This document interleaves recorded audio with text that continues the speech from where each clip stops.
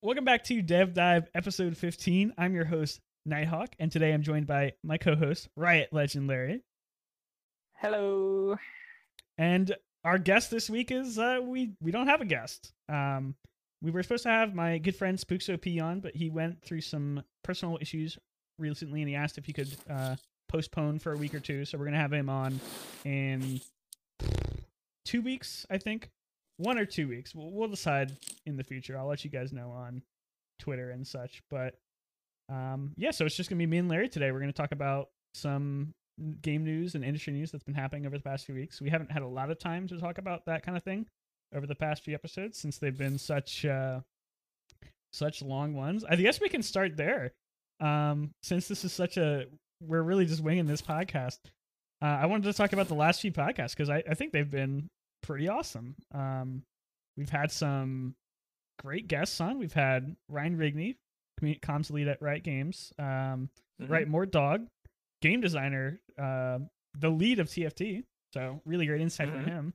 And then last week we had Right Blastoise on, who is a data science and researcher for Riot R&D, and it was a very mysterious episode because he couldn't talk much about what he's currently doing, but it was still a good show. But yeah, we haven't had a lot of time to just sort of chill out and talk about just normal stuff. So glad to take the opportunity today, even if it wasn't originally planned. So Larry, what have you been up to over the past month?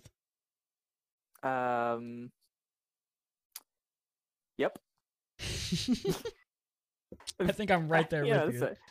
I think I'm like the most effort I've put into anything this past couple months has just been the podcast. I've been putting a lot of work into organizing guests, editing down clips, trying to get some more awareness out there. It's been a lot of fun, but also just like a lot of effort. Totally. Like I don't know, like the same as last month, I guess. Like, you know, staying indoors, trying to keep safe. You know, I venture out every now and again into the wastelands of what was once LA, to get food and nourishment. I don't know. Today I went to IKEA. Ah, I had that. What'd you get at IKEA? Stuff, yeah. So Vivi's been feeling a little cooped up because she's been like social distancing before social distancing was like a mandatory thing. Yeah. So she's like, you know, I'm feeling a little cooped up. We have a balcony. Let's just do something with the balcony. So like but we don't have any patio furniture. So we were like, well, apparently IKEA has some sales on some patio sets, and we planned out what we wanted to do, and so yeah, I went to IKEA today to get that stuff. So what'd you get? Like, what type of furniture you get? Chairs? The kind you sit on. Yeah, it's just a simple patio set. Like it's a table, 2 chairs. We wanted to get those like wooden tile things you can put on like on the ground, so it makes it all look nice and like wood tiley. But those are out. Apparently they're getting a new shipment on Friday, so I might jump back there on Friday. Got like curtain rod and some curtains, you know, a little bit. Honestly, it was pretty slim pickings at IKEA. Like usually they have everything. Oh, you know what? The thing that pissed me off the most though? What's that? I wanted to get a cake stand, and they had the display model, but they didn't have any actual ones for sale. I was so mad. I tried to. I'm gonna make it. Oh yeah. Well, I went to IKEA once when I came to LA, just to like pick up furniture and stuff. And I accidentally picked up one of the display models, and I brought it to the front, and she's like, "Sir, I can't sell you this. This is a display model." And it was like from the top floor. And if you guys have ever been to IKEA, because this was my first time going to IKEA, because they didn't really have them where I was from. IKEA is a very odd store. You like start, at least for this one, you start at the top floor, and you like walk through a pre-designed path of the store, and there's like no real way to like, there's like shortcuts and stuff throughout the store, but they're all kind of hidden, and it's weird. Yeah. So I picked it up from something to note. Like IKEA is set up as like a giant showroom. So think of a store that like has everything displayed, and you have to like walk this path this, like Ben said, this predetermined path, just through a whole bunch of showroom, like show floor things. The only stores I really went to before coming to LA were like Walmart and like Target and some malls and stuff. So IKEA is just like really a change of pace. So I had like I forget what it was. It was something that I really needed too, and I got it from the very top floor. I'm like, I was tired. I was like, I'm not gonna walk all the way back and get one. So I'm just like, whatever. I ordered one on Amazon. It took you like 45 minutes to get from the top to the bottom, right? Like it took forever. And it was busy. It was a busy day at IKEA. This was in January or something. So, or actually probably December. It was okay. Was IKEA like super locked down with? Are they like enforcing a bunch of stuff? So they did the 6 feet and then masks required. They're doing the same thing that like Whole Foods is doing, where they only let a certain amount of people in the store at once. So like I had to wait in line to even get in, which is fine. Like I waited like 15 minutes, like max, to get in, and then Did you go to the one down in it's like south of Torrance? Carson City. Carson City, yeah, that's the one I went to. Yep. Yeah. Apparently, Bagel went to the one in Burbank, and he said it took him an hour and a half just to get into the store. Oh my god, that's a nightmare. I just ordered my like you can do a ship to or a pickup thing there. I know I did that for my desk. Yeah.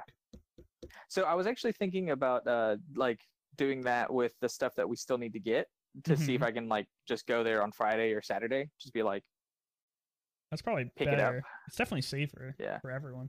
Yeah, probably.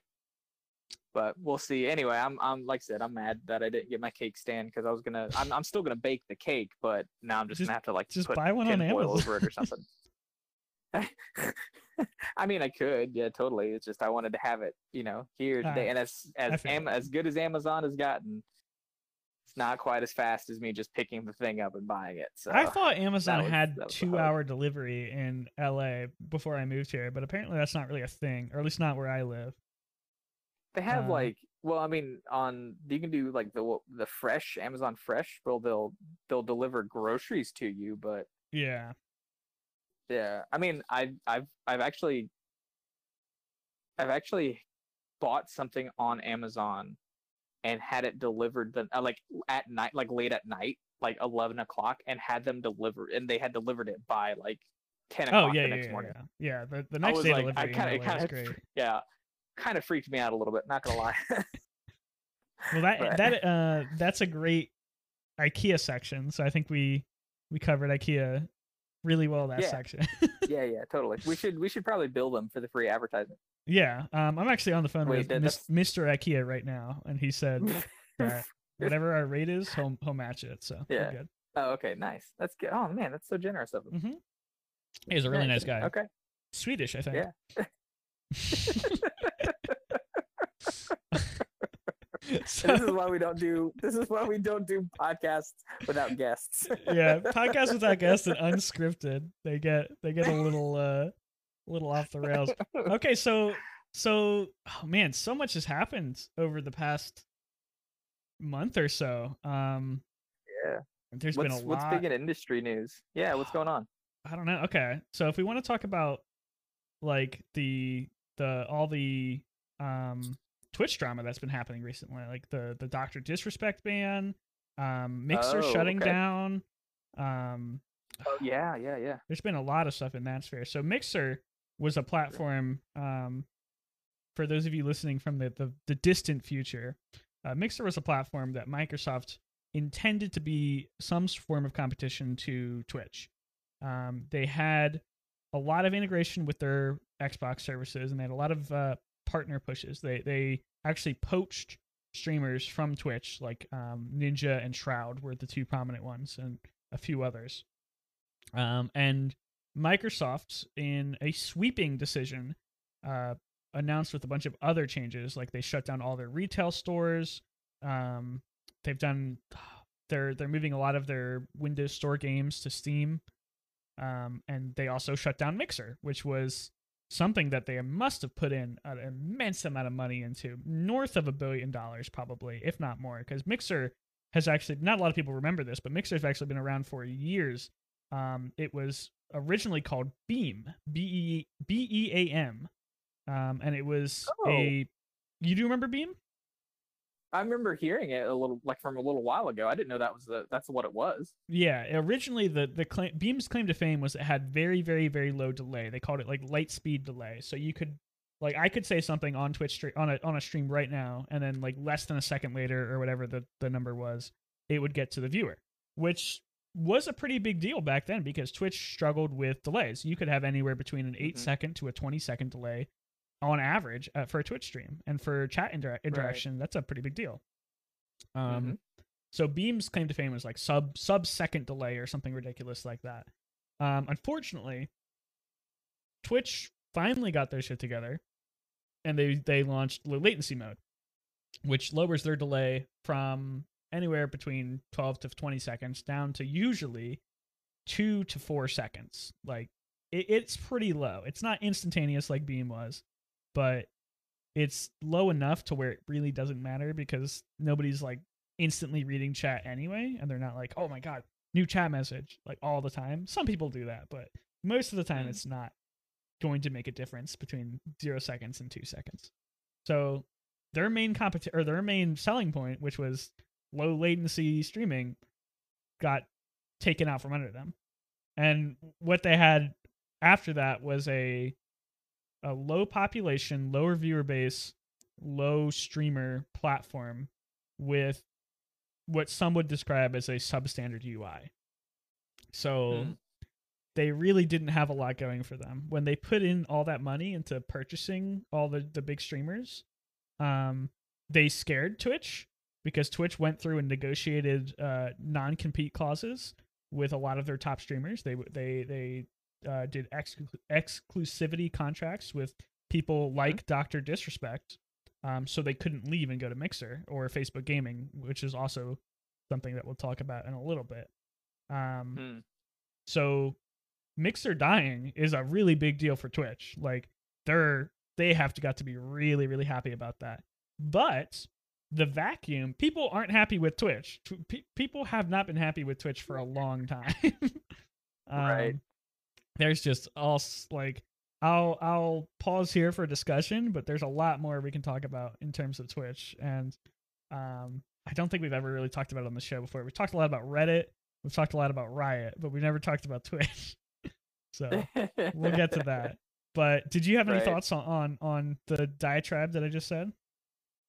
No, it's just it's interesting. I think I would be really interested to hear why, like you said, like why they decided to axe it. Not so much like you never want to fall into the idea of like the sunk cost fallacy, right? Like you put so much money into it, why stop? Like there is a reason.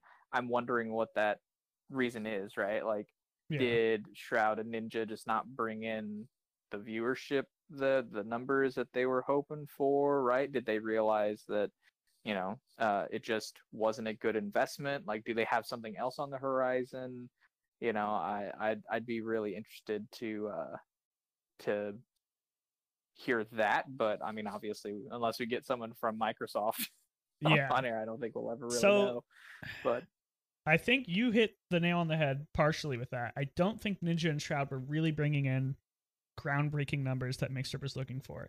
And I don't have the analytics for this because obviously they must have been private, but I would not be surprised if they did not manage to pull a lot of off-site viewers back to Mixer or over to Mixer in the first place. I'm willing to bet that a large percentage, way more than Mixer was hoping for, viewers who were watching Shroud and Ninja were already on Mixer at the time, and they weren't from offsite, because I know, just off of anecdotal data, Ninja had an average viewer base of anywhere between 10 to 50,000 viewers at a time, depending on what he was doing, and that's a large amount for an individual to have.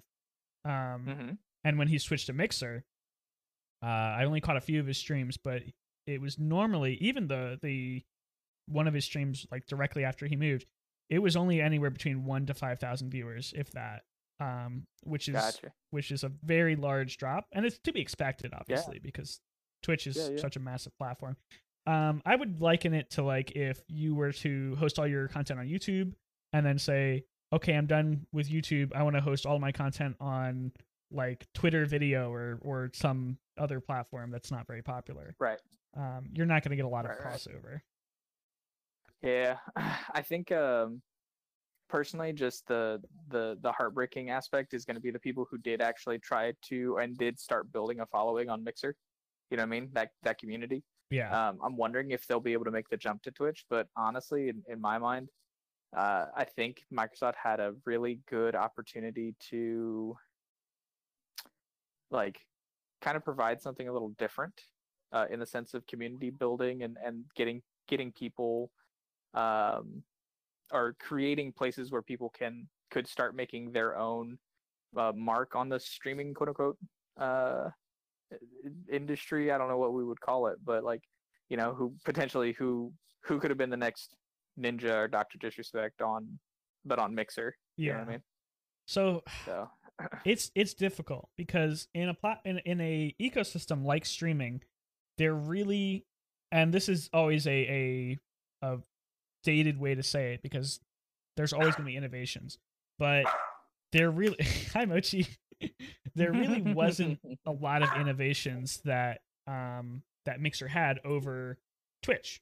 Like what did Mixer do that Twitch didn't do? They had exactly. They had a channel point system that Twitch later integrated, and I think they integrated it better.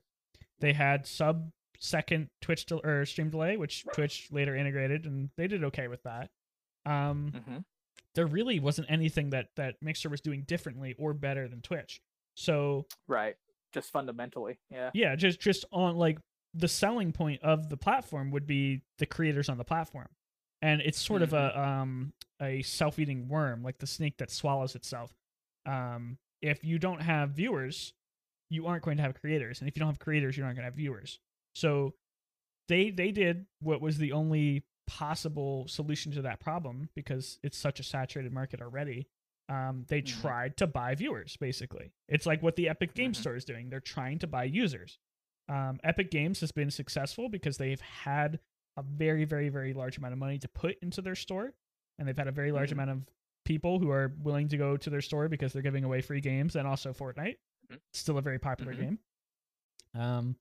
But Mixer is obviously backed by Microsoft, which is one of, if not the most wealthy companies in the world. But they probably didn't have the full financial support of Microsoft. They probably had a budget, and they probably were massively over budget and massively underperforming for that budget. And right. I wouldn't be surprised if William Gates just sat down and said, I'm sorry, Mixer. It's going to be a no from me. And gave him the X, the big X. Do you imagine it's kind of like America's Got Talent? Oh, like absolutely. Microsoft's Got Talent. Do you think they fit up there? The CEO of Mixer had to get onto a stage and give his pitch as to why Mixer's to stay alive. And they had Bill Gates, Steve Ballmer, and some other Microsoft. That's the only two Microsoft people I know. Major Nelson, the guy from Xbox. They had all three of those guys on the stage, and then if they didn't like the pitch, they just gave them the X, and that's what happened to them. So, if anyone ever asks you what happens to Mixer, just say that they failed America's Got Talent. So that's all that really needs to be said. Microsoft Got Talent. That's what. So I mean, there's any number of reasons why Mixer wasn't successful. I think we probably covered most of them, but I'd like to talk about the rumblings of a new competition for Twitch, because there have been several rumors appearing that Spotify was going to launch a streaming service, that Facebook obviously already has their streaming service and they are promoting it heavily. That's something we didn't mention. All of the Mixer partners that were on Mixer got invited to join Facebook Gaming, which is an even more unpopular platform than Mixer was. So what happened was, I think Facebook probably put however many millions of dollars, and they said, hey, your platform's dying. We're going to pay you to take all these creators off your hand. And that way you have somewhere to put these people. Because if you say Mixer's shutting down, everyone just moved to Twitch, nobody's gonna be happy about that. That's what everyone did. Like, everyone moved to Twitch. nobody actually moved to Facebook Gaming, but they didn't want to have to say that. So I don't know what Facebook is doing, but they're pushing their platform really, really hard. I got you. I don't know. I think you said it really well. Like, what are people doing differently that Twitch can't already provide or doesn't already provide? And I think the other thing to also be said is potentially there is someone or some company that can just be a better Twitch. Like you were alluding to it, that there is some people, like a large portion of the user base is unhappy with Twitch. Yeah. Because of various reasons. Well, like if for instance Spotify or YouTube Gaming or even Facebook, like eventually they're like, look, let's just be better than Twitch at what they're doing. Right? Like that's one way to compete, but really my question would be what are the benefits to using these other platforms? Fundamentally that's different from Twitch. And that's what's so surprising to me. You mentioned YouTube Gaming. I think YouTube on a technical level is miles ahead of Twitch and always has been. Their streaming service is much easier to set up. The encoding settings are way more accessible. The viewer player itself is just miles ahead of Twitch. You have the ability to pause the stream live and unpause it and return to where you were instead of just going back to live. You can rewind, watch any part of the VOD you want.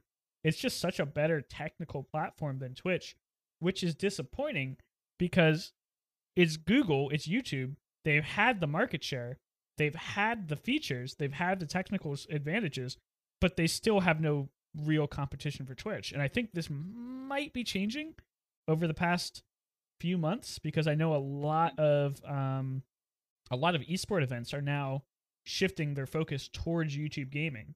I don't know if you know this, but Hearthstone is now doing their tournaments exclusively on YouTube Gaming, I believe, on YouTube Live, whatever it's called now. And the Riot Games Twitch channel, or the Riot Games live stream service that streams LCS, LCK, and LEC, they're pulling in more viewers on YouTube now than they were on Twitch. They still stream on both, but if you go to Twitch on LCS, they'll have anywhere between 70,000 to 150,000 viewers, and you're like, man, Twitch is really, or LCS is really not doing well. But then you go over to YouTube and you realize that there's another 150,000 to 200,000 people watching on YouTube, and you're like, oh wait, I wonder if it has just something to do with the accessibility of YouTube. Like maybe that's where like that's gonna be the straw that breaks the camel's back, right? Like maybe that might not be the right metaphor, but basically it's like YouTube's accessibility and like international accessibility versus maybe Twitch's like very specific market might actually be the breaker, the game changer. That's really interesting that you bring up the international market, because I don't believe that Twitch really does have a presence in Asia, in China, South Korea, Japan. I believe that a lot of those markets are dominated by Chinese sites or Asian sites where they have their own services. Yeah, like Azure TV, Azubi TV, or something like that. And they're massive, and that's just because the Chinese market is massive. The population, it's just a huge, and the culture over there is different too. And it's shifting, but they've been a lot more accepting of like video games as a competitive sport than the United States has historically. That's also another thing too, is like YouTube is still used in those countries, right? Like, just so that like maybe that's where, if there is, in my mind, if there is an easy, because like for instance for you, right, or for Dev Dive, you've started clipping the show into little clips and then putting them out on YouTube. If you were on YouTube Gaming, if it was a streaming platform on YouTube, like would that be even easier to be able to do that? You know what I mean? Like the accessibility and the versatility of your content and how much you can do with it that might also be another really big factor, because with Twitch, I'm just literally playing and streaming. But if I want to go through and actually have more versatility in how I display or how I so manipulate my content, I know you know what I mean? I know exactly where you're coming from, and I think it's hilarious because Twitch actually does have features in place for highlighting videos, and they have all the same features in place that YouTube has, but nobody uses it. Not a single person I know has ever used Twitch as a video platform. I have no idea why. I mean, it's yeah. I think that's. Oh, go ahead. It's just I don't know if it's the lack of discoverability, the ingrained human nature that people have to just use YouTube because it's easier. I don't know why, but Twitch has put a lot of effort and money into developing these video tools, and they're not terrible. They're not great, but they're not terrible. But nobody uses them. Well, that's actually, so the more I'm thinking about this, that's an interesting concept, because think about the Vivi might give me a dirty look here in a second because I might use a term or idea incorrectly. But think about like the flow of someone using YouTube and Twitch to do like something, right? So if you approach it from, I'm a user, I'm going to go to Twitch, I'm going to watch my streamer, right? And then I'm going to like, but I go to Twitch and I look at the streamers, right? Like there's that idea of, I already know what I'm looking for and I'm going to go to this site that I know that they're at. Yeah. Versus what YouTube or what people could potentially use YouTube for is people just browse YouTube for random ass videos, right?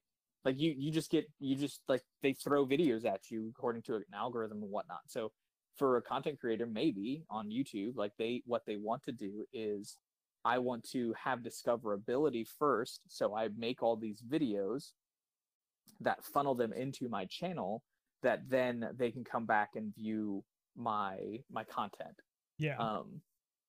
Slightly different, and it is nuanced, but I wonder if that's why, because people don't think of Twitch as a video service or to watch random thing. They go to watch a streamer, whereas people go to YouTube and they find videos of streamers that then funnels them into the content site. And it's I want to talk about both sides of that, because I think you are really correct. And there's two really weird aspects to this argument, because Twitch does have a lot of popular videos. They're called clips, and they're really advertised through subreddits like Livestream Fail, all the YouTube channels that just re-upload clips in compilations, which I personally don't really like, but I know that they're wildly popular. And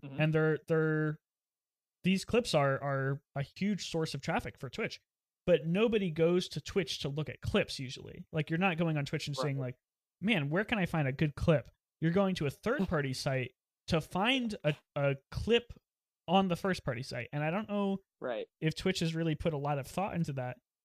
But there's no way to really, and there is a way, but it's not great. There's no way to look on Twitch and be like, I want to look at funny clips. If you want to look at funny clips from Twitch, you're going to go to Reddit, you're going to go to Facebook, you're going to go to YouTube, Twitter, whatever. Yeah, I don't know. It'd be interesting. I mean, now, I'm actually very interested to, just by talking, I'm very interested to check out the YouTube gaming. Let's YouTube gaming as a thing. We never do this, but let's do a live look for the people who are watching the video portion of this podcast, and for the people who aren't, I apologize. I'll try to describe it. We're going to go to live to YouTube Live and see what comes up, see what the thing is. There are 12 million people subscribed to YouTube Live, and the top streams right now are 24,000 people watching a Fortnite streamer. So that's a pretty large amount of people. I don't even know what this is. It's a 24-hour live stream of a TV series, I think. I'm not sure what that is. NBC News, 8,000 people watching that. I wonder what's going on. Rainbow Six tournament looks like 6,000 people watching that. So they have a viewer base. but it doesn't seem to be massive. But it Well, I looks. also think Oh, go ahead. I think it looks too similar to what regular YouTube is. Maybe that's the problem. Yeah. Well, like that. Yes. Yes, definitely. I think that, like, again, Twitch has cornered the market. It is the streaming platform, and when you go to Twitch, you go, like, there are people who are streaming all sorts of games and all sorts of titles and all sorts of genres, and that's what it is. That's what it's specifically um, promoting, right? Like it is designed to be able to get you through that Yeah. process of selecting a streamer or selecting even just a genre that you want to check out. Whereas YouTube is set up very differently. So I'm again, I'm just wondering what's going to be what's going to be the winner one way or the other. We should have either Vivi or my friend Julie on, UX designers on, sometime. They both know each other, right? Yeah, maybe we could have a dual guest one, but we should talk about it'd be really funny to have user them both on, yeah. experience. Because I think user experience is a very not well. I mean, maybe you understand it better because you're married to Vivi, but from the layperson's experience, I don't think a lot of people really understand like what that what that is, what that means. We should get Chris on here if we want to focus on like maybe the history or the high level. Chris Dame, Tastiest Robot. Oh, you've played. Yeah, from the server. Like he's been in UX. Vivi, how long has he been in UX? A while. Yeah, yeah, it's been for a long time. And honestly, because I heard Vivi and Chris talk about this too. Like honestly, the discipline, the field of UX is not it's how do I want to put it? Because I want to phrase it properly. The idea of user experience has been around, right? Like people design things so people can use them, right? But to have it as like an identified discipline, right? Like something that is coalesced and has a specific, like career path and like goals and understanding of that. It's not super old. It's not like it's not been around forever in that sense. Kind of like how like 3D animation, animation's been around forever, but like 3D animation was actually very programming focused first and foremost, and then it became more of an art form like as it progressed as a discipline. Same idea. UX has been around. It's just like it's more focused. It's more focused now than it's ever been, I think. Yeah. And I think a lot more companies are looking for that person now too. It seems like there's been a lot more, and I don't know. This could be not recency bias. What's the bias where you have seen it a lot more, so you think it's more prominent, even if it's not? Confirmation bias. Confirmation, is that one? Okay. It's what like you have an idea or you have a hypothesis and you go and look for it, and the first answer you find like verifies that. That's confirmation bias. You're just looking for the things that verify your premise. Yeah, I'm not sure if that's exactly what I'm trying to say, but yeah. I think maybe because I've been immersed in with more people who are from that discipline, it does seem like it's been more of a focus over the past decade or so than it has been previously. That's interesting. I think what you maybe again, like the idea of user experience has been around for a while. Vivi was just telling me a lot of people consider Walt Disney to be one of the first actual UX designers, because if you look at his philosophies and how he approached what he was making, it was very user focused, which is one of the hallmarks of user well design. If we wanted to go more contemporary, obviously Apple has a lot of people focused on user experience. Yes, exactly. And they have a very tight and a very defined way of doing things. Like Apple products will always have the similarity of they're very simple to use, they're very easy to understand, and that experience trumps functionality, power, and price. So, and it's worked out for them because they're the most rich company in the world, but that I'll is say their ups and philosophy. I'll say ups and downs, right? Ups and downs. Yeah. And for for people who we keep saying experience design, and I think it would be a great thing to have Chris or Vivi or Julie on to talk us a little more through it, like from an actual user experience design perspective. But the thing that I've always thought of was if have you ever been to a Japanese site, like a Japanese company's site? Not really, no. Okay, it is hellish to go through. Like it is. I like open it up and because and I'm going like I have no idea what's going on. I have no idea how to look for the things that I'm going through. The things that I do think are supposed to be there are not, right? Like it's this whole idea of like you cannot. It's not easy to use, so usability, right? Another aspect that I always like bringing up is and what people don't realize is they did studies back, I don't know, in like the 90s of websites or early 2000s of websites, and they go, on average, if someone had to wait more than 2 seconds for a website to load, they would actually just leave. Oh yeah. No, that's right. That's a study that's been mirrored in a lot of other fields. Like I know that they had studies for like loading times for videos and stuff, where if your video wouldn't load within 10 seconds, you would just stop. They would stop looking for that video. Yeah, exactly. Right. So those elements, those are little bits. Those are little elements of what a UX designer would potentially bring and look at from that angle, to make your product, to make your process, to make your what was the other word I was looking for? Your thing just better, more in line with what you're actually trying to get done. So yeah. And again, there's a lot that Vivi could probably talk in, because every now and again I try my best, and she's like close, but no.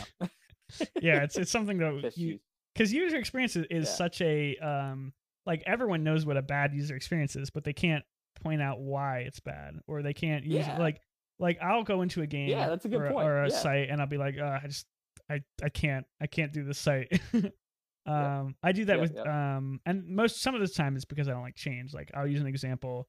I'm on Reddit quite a bit, but I don't like the new design that they've put out for Reddit. So I use old Reddit, which is basically just the Reddit that's been around for 10 or so years. I don't know if it's bad design or if it's just something I'm not used to, but I do know that I don't like it, and I personally don't want to use it. So I would say that it's bad user experience, I guess. I don't know. So, sort of, because there's also the idea of change a version. You could just have change a version, and that over time you're gonna actually go, oh, this isn't that bad, and then you're gonna go, actually, this is pretty easy to use, right? Or it could be like, no, I don't like it because this is awful to use, and it doesn't matter that it's changed or not, it's just bad. Yeah. So I think I've gotten worse with change of version over the years. I used to be very.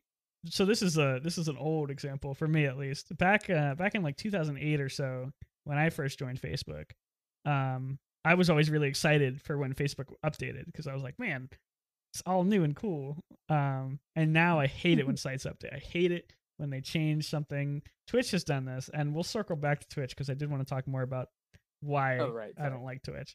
But Twitch has done a UI refresh like 4 times over the past couple years, and each one has just been really obnoxious to use. They've removed lots of features, such as seeing who somebody's following, seeing who your followers are. I don't even think you could do that anymore. Seeing just so many features that they've decided to get rid of. I don't know why.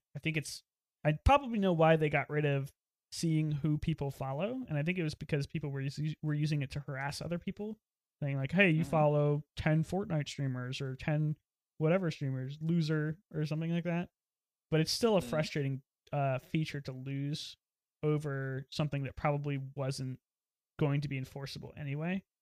Like, you're not going to stop people from making fun of other people just because you don't see what streamers they follow now. I don't know. I think we should wrap up the user experience discussion because I don't know what I'm talking about. And I feel like anyone listening to the show, anyone listening to the show who knows what they're talking about or knows what what I should be talking about is probably just really frustrated with what I'm saying. Rolling their eyes hardcore. Yeah, let's make a note of that and have Chris, Vivi, or Julie on the show. Yeah, I'll try to organize something. Okay, so let's talk a little bit more about Twitch then, because Twitch, and primarily we'll start from the front because this is a big one, and this is something that people have been complaining about Twitch for years, but it's just come to light that it's like actually a pretty big deal, and it's pretty true. Twitch has had an ongoing issue for many years of nepotism and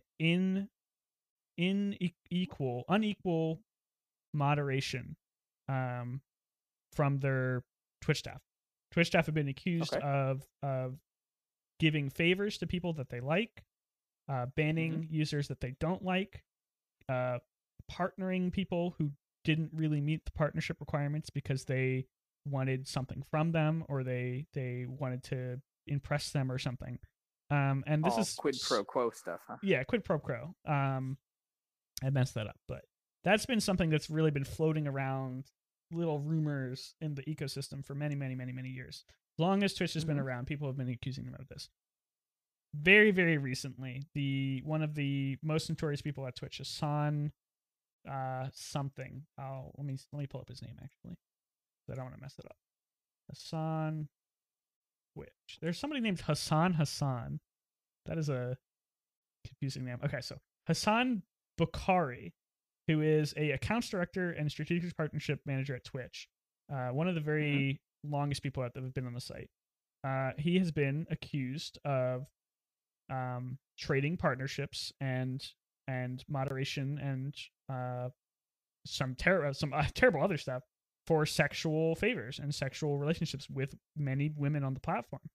And people are coming out now and saying that he was taking nude photographs from these women that he was receiving them from and sharing them with his friends, either on Twitch or on third-party sites. And many people come out and corroborated these claims. So it seems that the rumors that Twitch has been engaged in a lot of this stuff is accurate.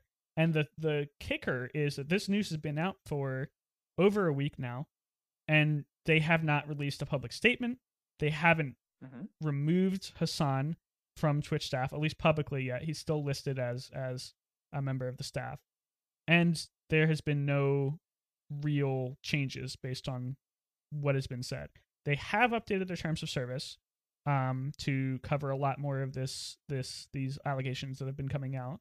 And they have started banning people who are confirmed of these allegations, like a few partners, probably most notably the person behind the Bless RNG emote, which is now gone. He's gone from the platform. His emote's gone. He's wiped away because he was confirmed to be a sexual assault proprietor. So they're taking stances against the partners, which is good. That's fantastic. They absolutely should.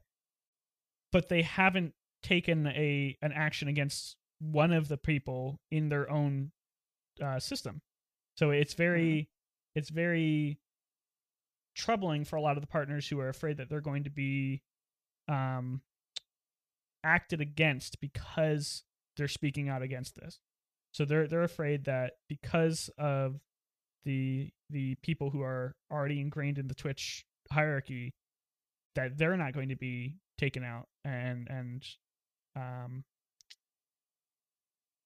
held accountable for their actions, that they're going to harbor resentment towards these people who have spoken out against them, who have come out and shared their stories.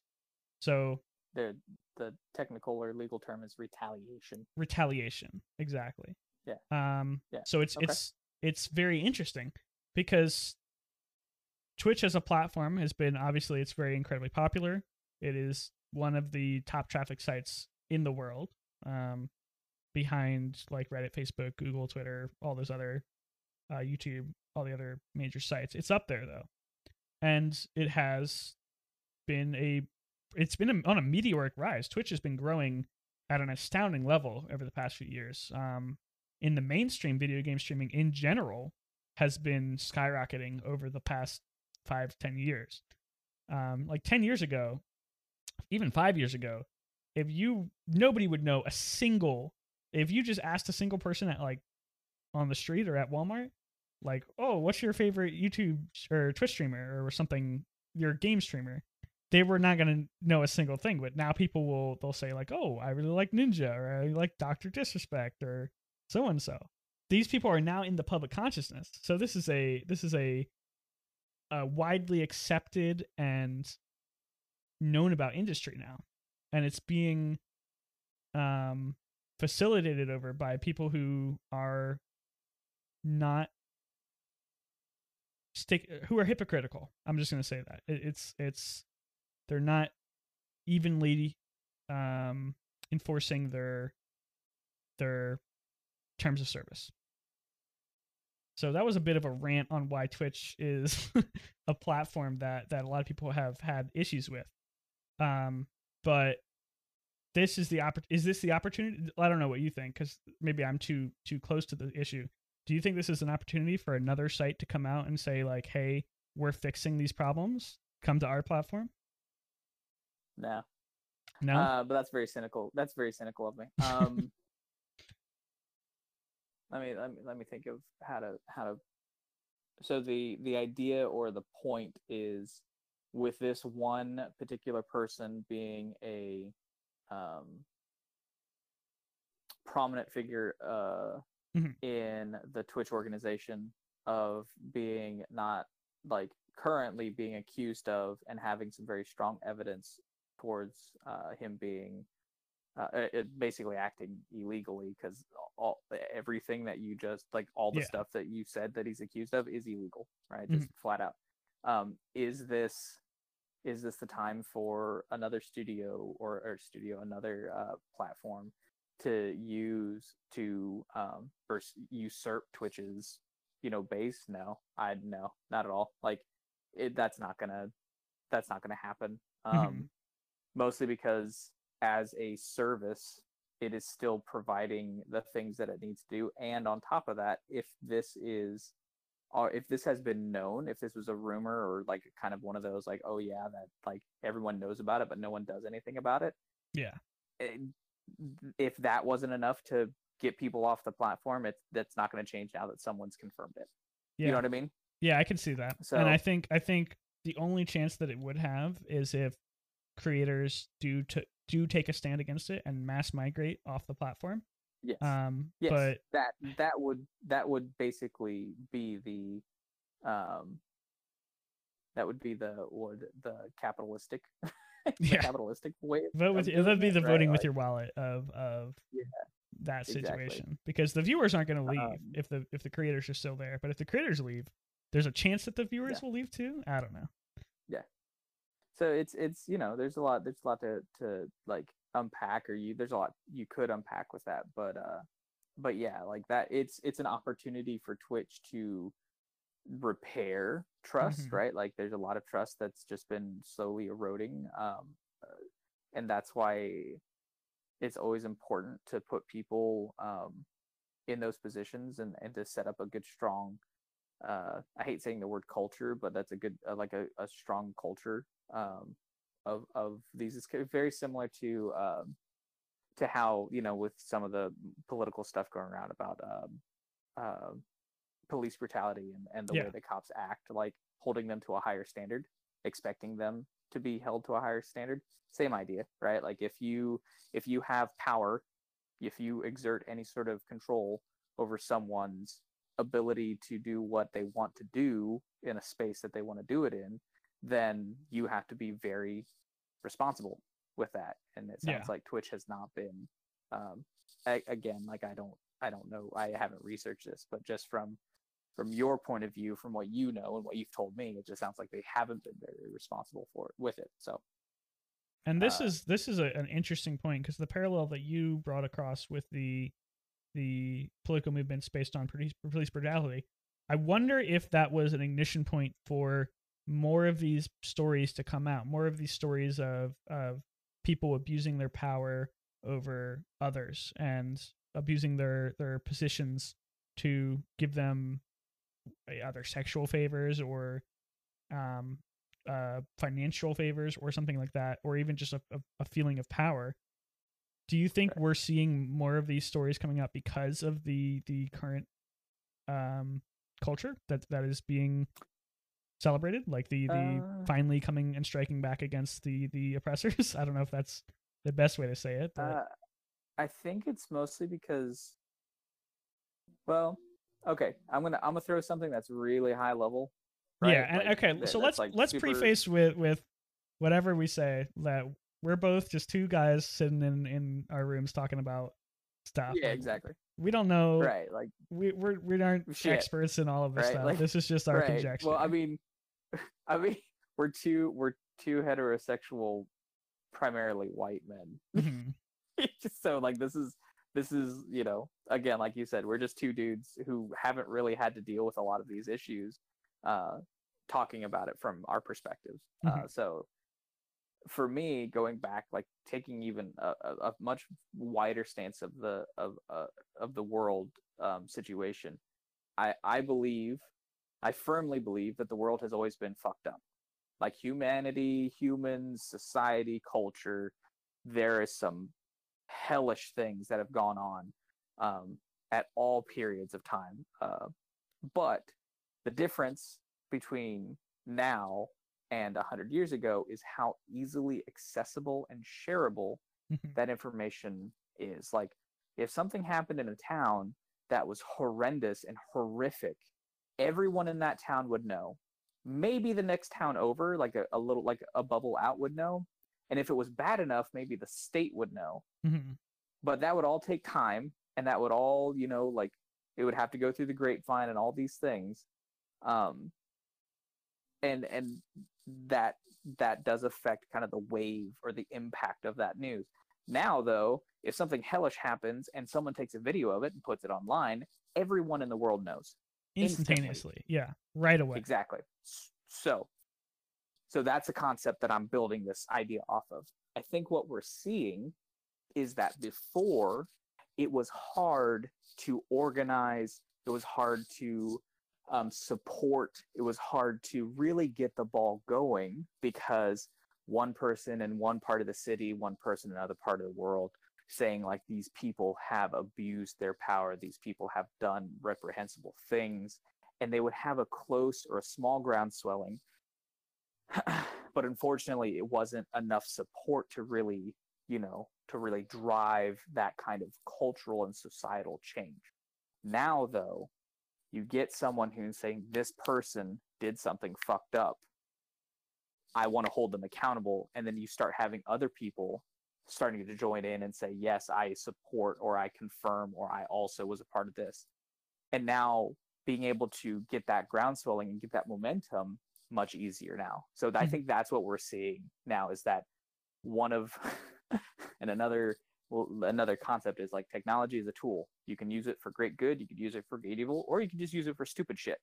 And I think we're starting to see one of those benefits of technology really coming through, and we can see how it directly impacts, like immediately our current understanding of topics in the world. I'd be interested to see, and this is the weirdest thing that strikes me about gathering data and coming to conclusions based on that data, is there's no real way to look at these from an alternative point of view. You can always say, like, what if this happened when we weren't in a global health pandemic?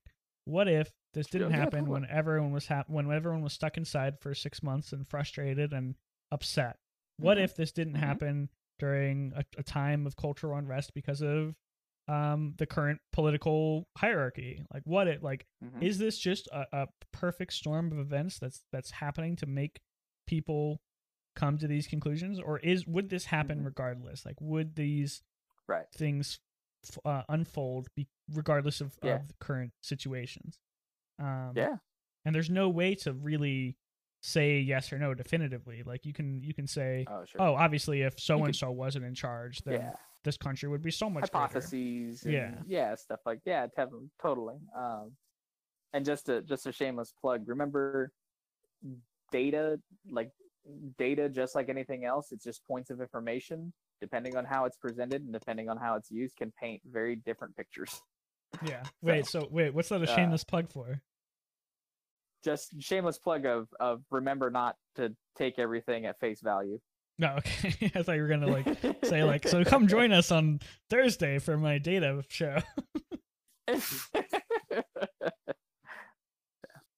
Oh man, But, okay. We tangented pretty hard, but I don't know. I felt like it was a pretty good discussion. Yeah. Oh yeah, totally. It's always interesting. Again, I'm not as plugged in. That's one of the things I'm trying to figure out a good way to resolve. I'm not as plugged in, and I don't really keep up with news like that as much as I should. I don't know. I think maybe you have. I think you're in an advantage because you have an untainted opinion. You have. You're well, untainted from that perspective because you're not. Oh yeah, sure, yeah. And you don't like. I don't think it's healthy to have all of this stuff coming into your head 24/7. Like, and we can talk about this a little bit if you'd like. I think that the constant barrage of negative news and negative stories, literally 24/7, has really put people in a, like you said, you now are aware if something terrible happens anywhere in the world, regardless of if it's on the upswing or not, because we're in an age where connectivity is instant. I think that it could be a bit of a negative feedback loop where you hear about all these terrible things that are happening, which causes you to be more aware of all the terrible things that are happening, which causes more terrible things to happen. Does that make sense? Yeah, I think it just goes to the catch-22 print idea you were going through. I don't know if it causes more terrible things to happen. I couldn't agree with that, but being aware of terrible things and then that leading, especially with the way where a lot of like search algorithms and entertainment algorithms, right? Like you start finding one thing and then it'll surface more and more and more. Same idea, right? It's easy to focus on the bad, and most of the time people will focus on the bad things that happen. Very rarely do you have someone who very rarely will you sit there and think about your day and go, today was, a great day because I picked a flower in the yard, right? Like, or you could have a week. Think of it this way. Here's a really good way of thinking of it. Think about your week, right? When I ask you, how was your week? How did your week go? What's your response? You don't have to tell me, right? What's your response? In my mind, I go, yeah, it was all right. And then I start talking about what pissed me off or what went wrong, right? That's the first thing I talk about, because really, naturally, for me, I want to be happy. So that's my natural like state that I want to be in. So I don't talk about the things that actually make me happy. I talk about the things that are keeping me from being in the state that I want to be in. Does that make sense? Yeah, that's interesting. I don't know what my answer would be. I think maybe because I'm in sort of a weird life period where I'm sort of just existing. Like I'm working on things. I'm working on things at work. I'm working on things at home. But I feel like I'm not really progressing anywhere right now. And I think it might be a feeling because I've just been in this space for so long that I'm just sick of it. And I'm just like, okay, I want to go back to the office. I want to go back to outside. I don't know. Sure. That's interesting. If you had asked me that question a year ago, I don't know if my answer would be different, but I'm not sure. Well, I mean, that's the thing. People your life changes, right? Things go through phases and things like that. There's nothing wrong with that. It's just that idea of make it at the forefront, right? Like, yes, there are some terrible things going on, and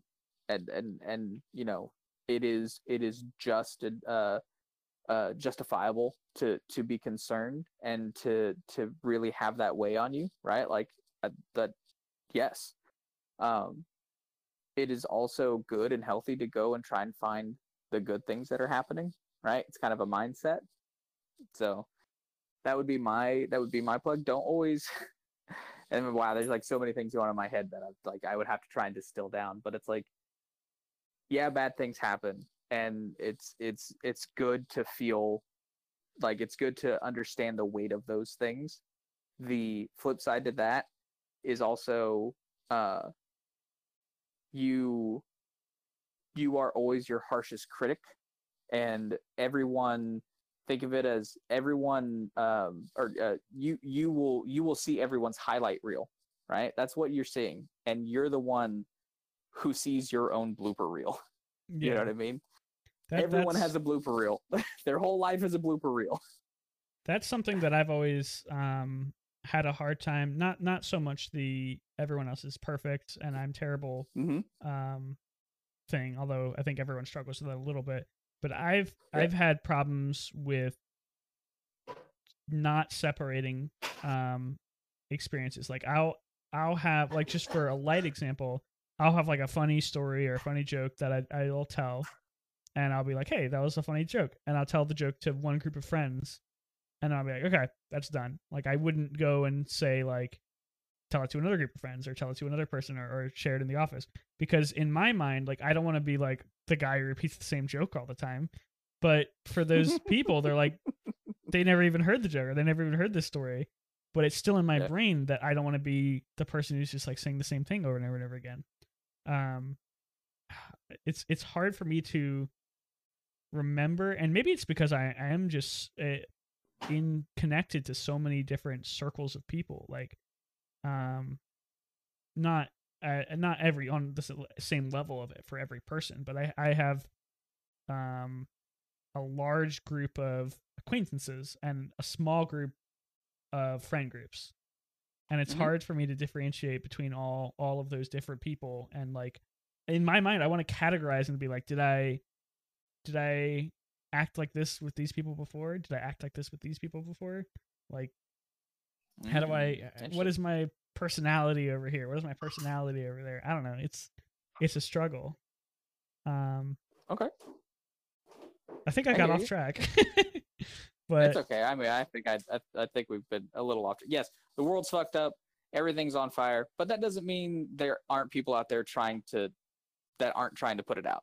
Yeah. So, good and bad, right? Good and bad. Let's see. I don't think I have much written down. I wanted to talk more about YouTube's discoverability, because we were talking about it a little bit. I think, and this could again just be confirmation bias, but I think that YouTube, over the past 4 years-ish, has almost entirely perfected their recommendation algorithm to make it so that to maximize watch time and to maximize like interesting content and engagement. Yeah. So 4 years ago, I would never go on YouTube and click on a related video. I would never open up the website, look at a video, and say like, oh, that looks interesting, and click on that one. The only way I'd go to YouTube is I would be directed from a third-party site like Reddit or use Facebook or whatever, and watch that video. Or I would watch a subscription video where I would be subscribed to somebody and watch their video. I would never use the recommended service. Now, I get so much content from the recommended service that it's surpassed all other forms of content direction. Like, I am receiving more content from the recommendation that I'm interested in and want to watch than I've ever had before. And I don't know if that's confirmation bias, where like, hey, it's just me who is more interested now, or if they have gotten so good at it that it is just globally gone up. Do you have a similar experience? I would say yes. I think their algorithm is better. I think they've spent a lot of time and applied a lot of their kind of R&D and brain power to perfecting that. Because if you think of Google search, and applying it to a video to get you the things that will drive engagement and clicks, right? Like that is something that I agree that they have gotten better at. I would say that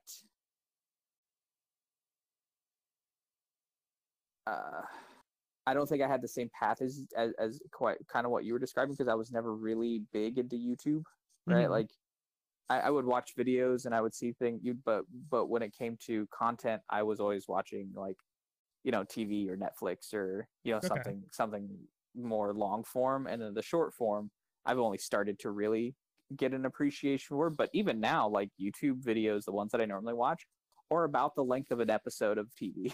Yeah, no, I'm actually in the same boat. I really enjoy like the 20 to 40 to 50 minute videos. Like that is what, and YouTube like knows this, and it's sending me these videos that are like 30 to 50 minutes long. It's weird. And it's funny because I'm like, it either has to be pretty short, right? So it's either a couple seconds or 5 minutes, 15 minutes, or like 20 to 30 minutes for me to like, that's kind of the pairing for me, my ideal or optimal like viewing time, whatever. But the other thing too is the like just the sheer breadth of content. I think it was just natural. It was only natural for them to develop algorithms and processes and automated ways to surface content, because how many thousands of hours or hundreds of hours of videos are uploaded every minute to YouTube? It's more than it's ever been.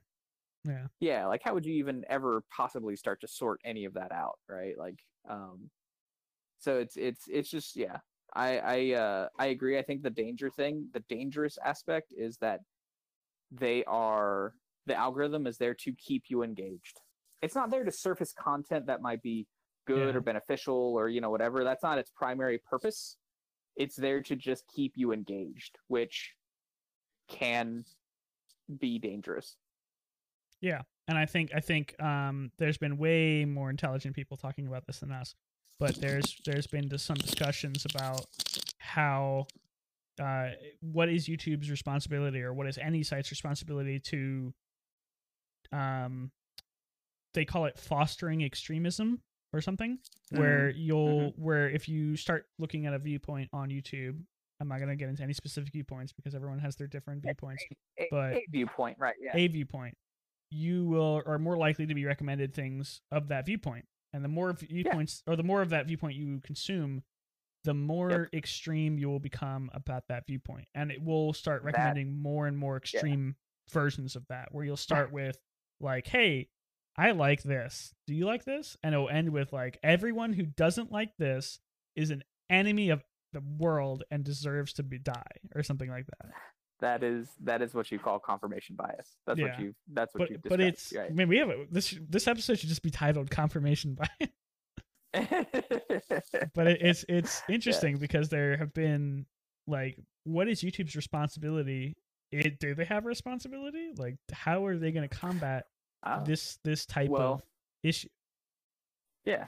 Well, I mean, that goes back to again, I don't think YouTube, it would be an interesting change to see. But like for me, I think it's not any particular one company's responsibility. I honestly like blame a lot of factors, but our education system in the US, the and then some of the societal practices that we have, like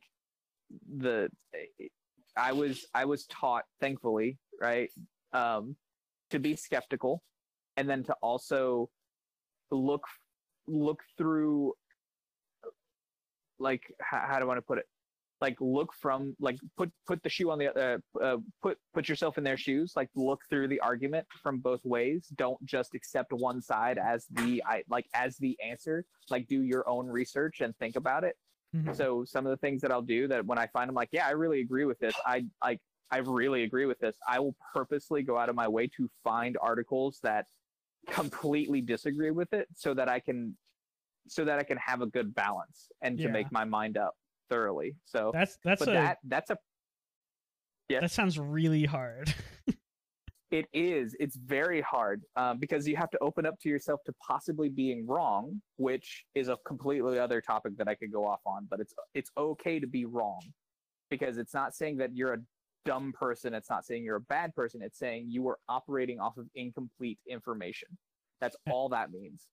The thing that it's not even that from me. I think it's more difficult for me to be in a position where I want to purposely disprove something that I think is correct, because I fall into I'm a very skeptical person in general, skeptical and cynical, which is something I've been trying to work on. But I have a problem with, I don't know if this is the correct word, I always root for the underdog. So for the issue I have, okay. Yeah, I guess that's a bias. The issue I have is where if I see any situation, regardless of the viewpoint, where a very large group of people is hating on a small group of people, that I'll be like, sure. Come on, leave the small group of people alone. Or like even when they're Nazis. Well, okay, let's not get into that. All right, so there is this. All right, we figured out the extreme ends. Okay, good. Okay, all right, we're on track. Okay, I'm talking more along the lines of like the Okay, I'll try to find it. I'll try to think of a specific example that's not like too extreme. Okay, yeah, this is a great example because it ties back into League of Legends. I love watching esports, but the problem I have is like I'll watch like TSM versus Dignitas, and I like TSM, and I don't really have any strong feelings about Dignitas. But when TSM's like beating up Dignitas in the game, I'll be like, I'm kind of rooting for Dignitas. I'm kind of being like, oh, maybe I want Dig to come back and win. And that philosophy applies to a lot of things for me. And I don't think it's necessarily a good thing because, like, obviously some views are, like you said, some views are in the minority because they're just terrible views. For a reason, Yeah, for a reason. Yeah. But it's hard for me to disassociate the mob mentality that I've seen from the majority of the people who I see. Like, and maybe that's because of my background on sites like Reddit, where the mob mentality is so often wrong. Objectively wrong, not just like I think it's wrong. Objectively, these people are trying to ruin somebody's life over a false piece of information. So I don't know. That's probably where my bias comes from. Well, I mean, that's what you described, that underdog feeling. That's an actual phenomenon. That's not like that. Yes, people want to root for the underdog because very often people think of themselves as the underdog. Right, so they want to root for like that. There's studies done on that. Very interesting. I would say that, and I also agree. Humans are stupid, and Vivi gets mad at me sometimes whenever I say that. I'm like, humanity, we're fucking dumb. We're dumb as shit. That's true. People can be smart. People can make good choices. Individuals can make good choices, but mob mentality, herd mentality is a thing, and it's very dangerous. But that's where it goes back to that idea of practicing good mental discipline. And I struggle with it sometimes too, right? Practicing good mental discipline to recognize when you do start falling into your biases, when you start leaning on those, and to pull yourself out by doing that simple, okay, I agree with this point. I feel very strongly about this point. There's two ways to go about it. One, I want to make sure that my argument is fucking airtight. So I'm going to go and research what the opposite side would potentially come at me with, so that I have a good understanding of where they're coming from. Or two, I want to make sure that my ideas or my acceptance of this is actually good and complete. Like I have thought this through. It is, I haven't missed something. Yeah.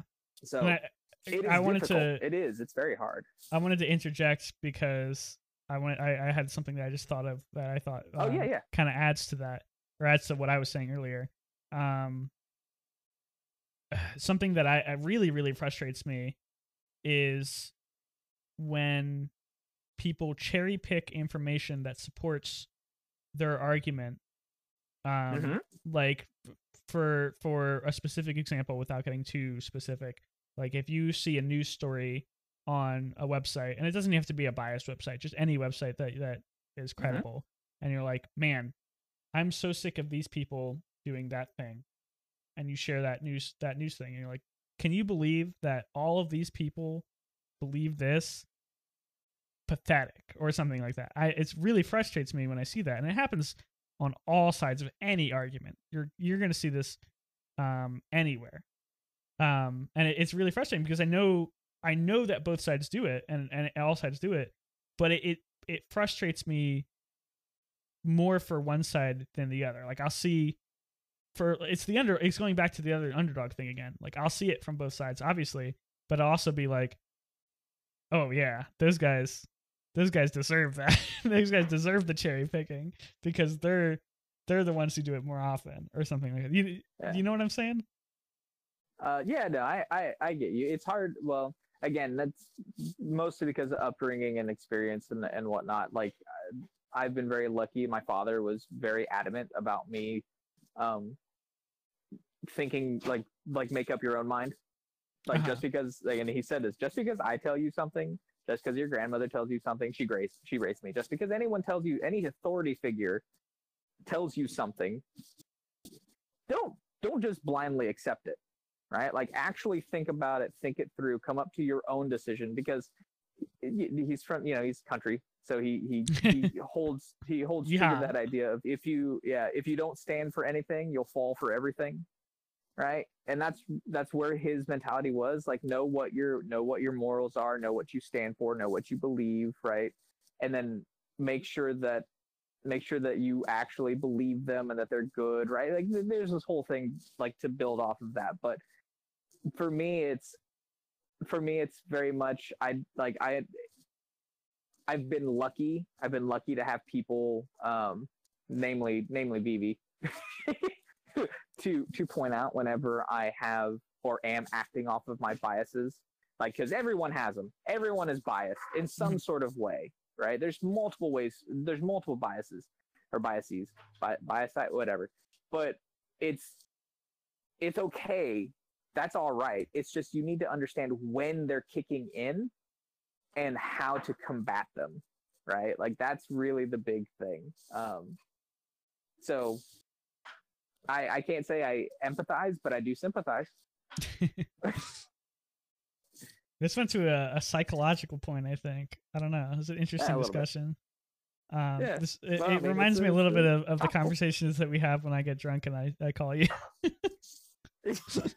Dude, our physical, metaphysical, our universal quantum discussions. Mechanics. Yeah. Man, that would be a fucking podcast right there. Man. I don't know if I want to have that publicized. I still fully hold on to my opinions, by the way. Hey, man, that's okay. That's all right.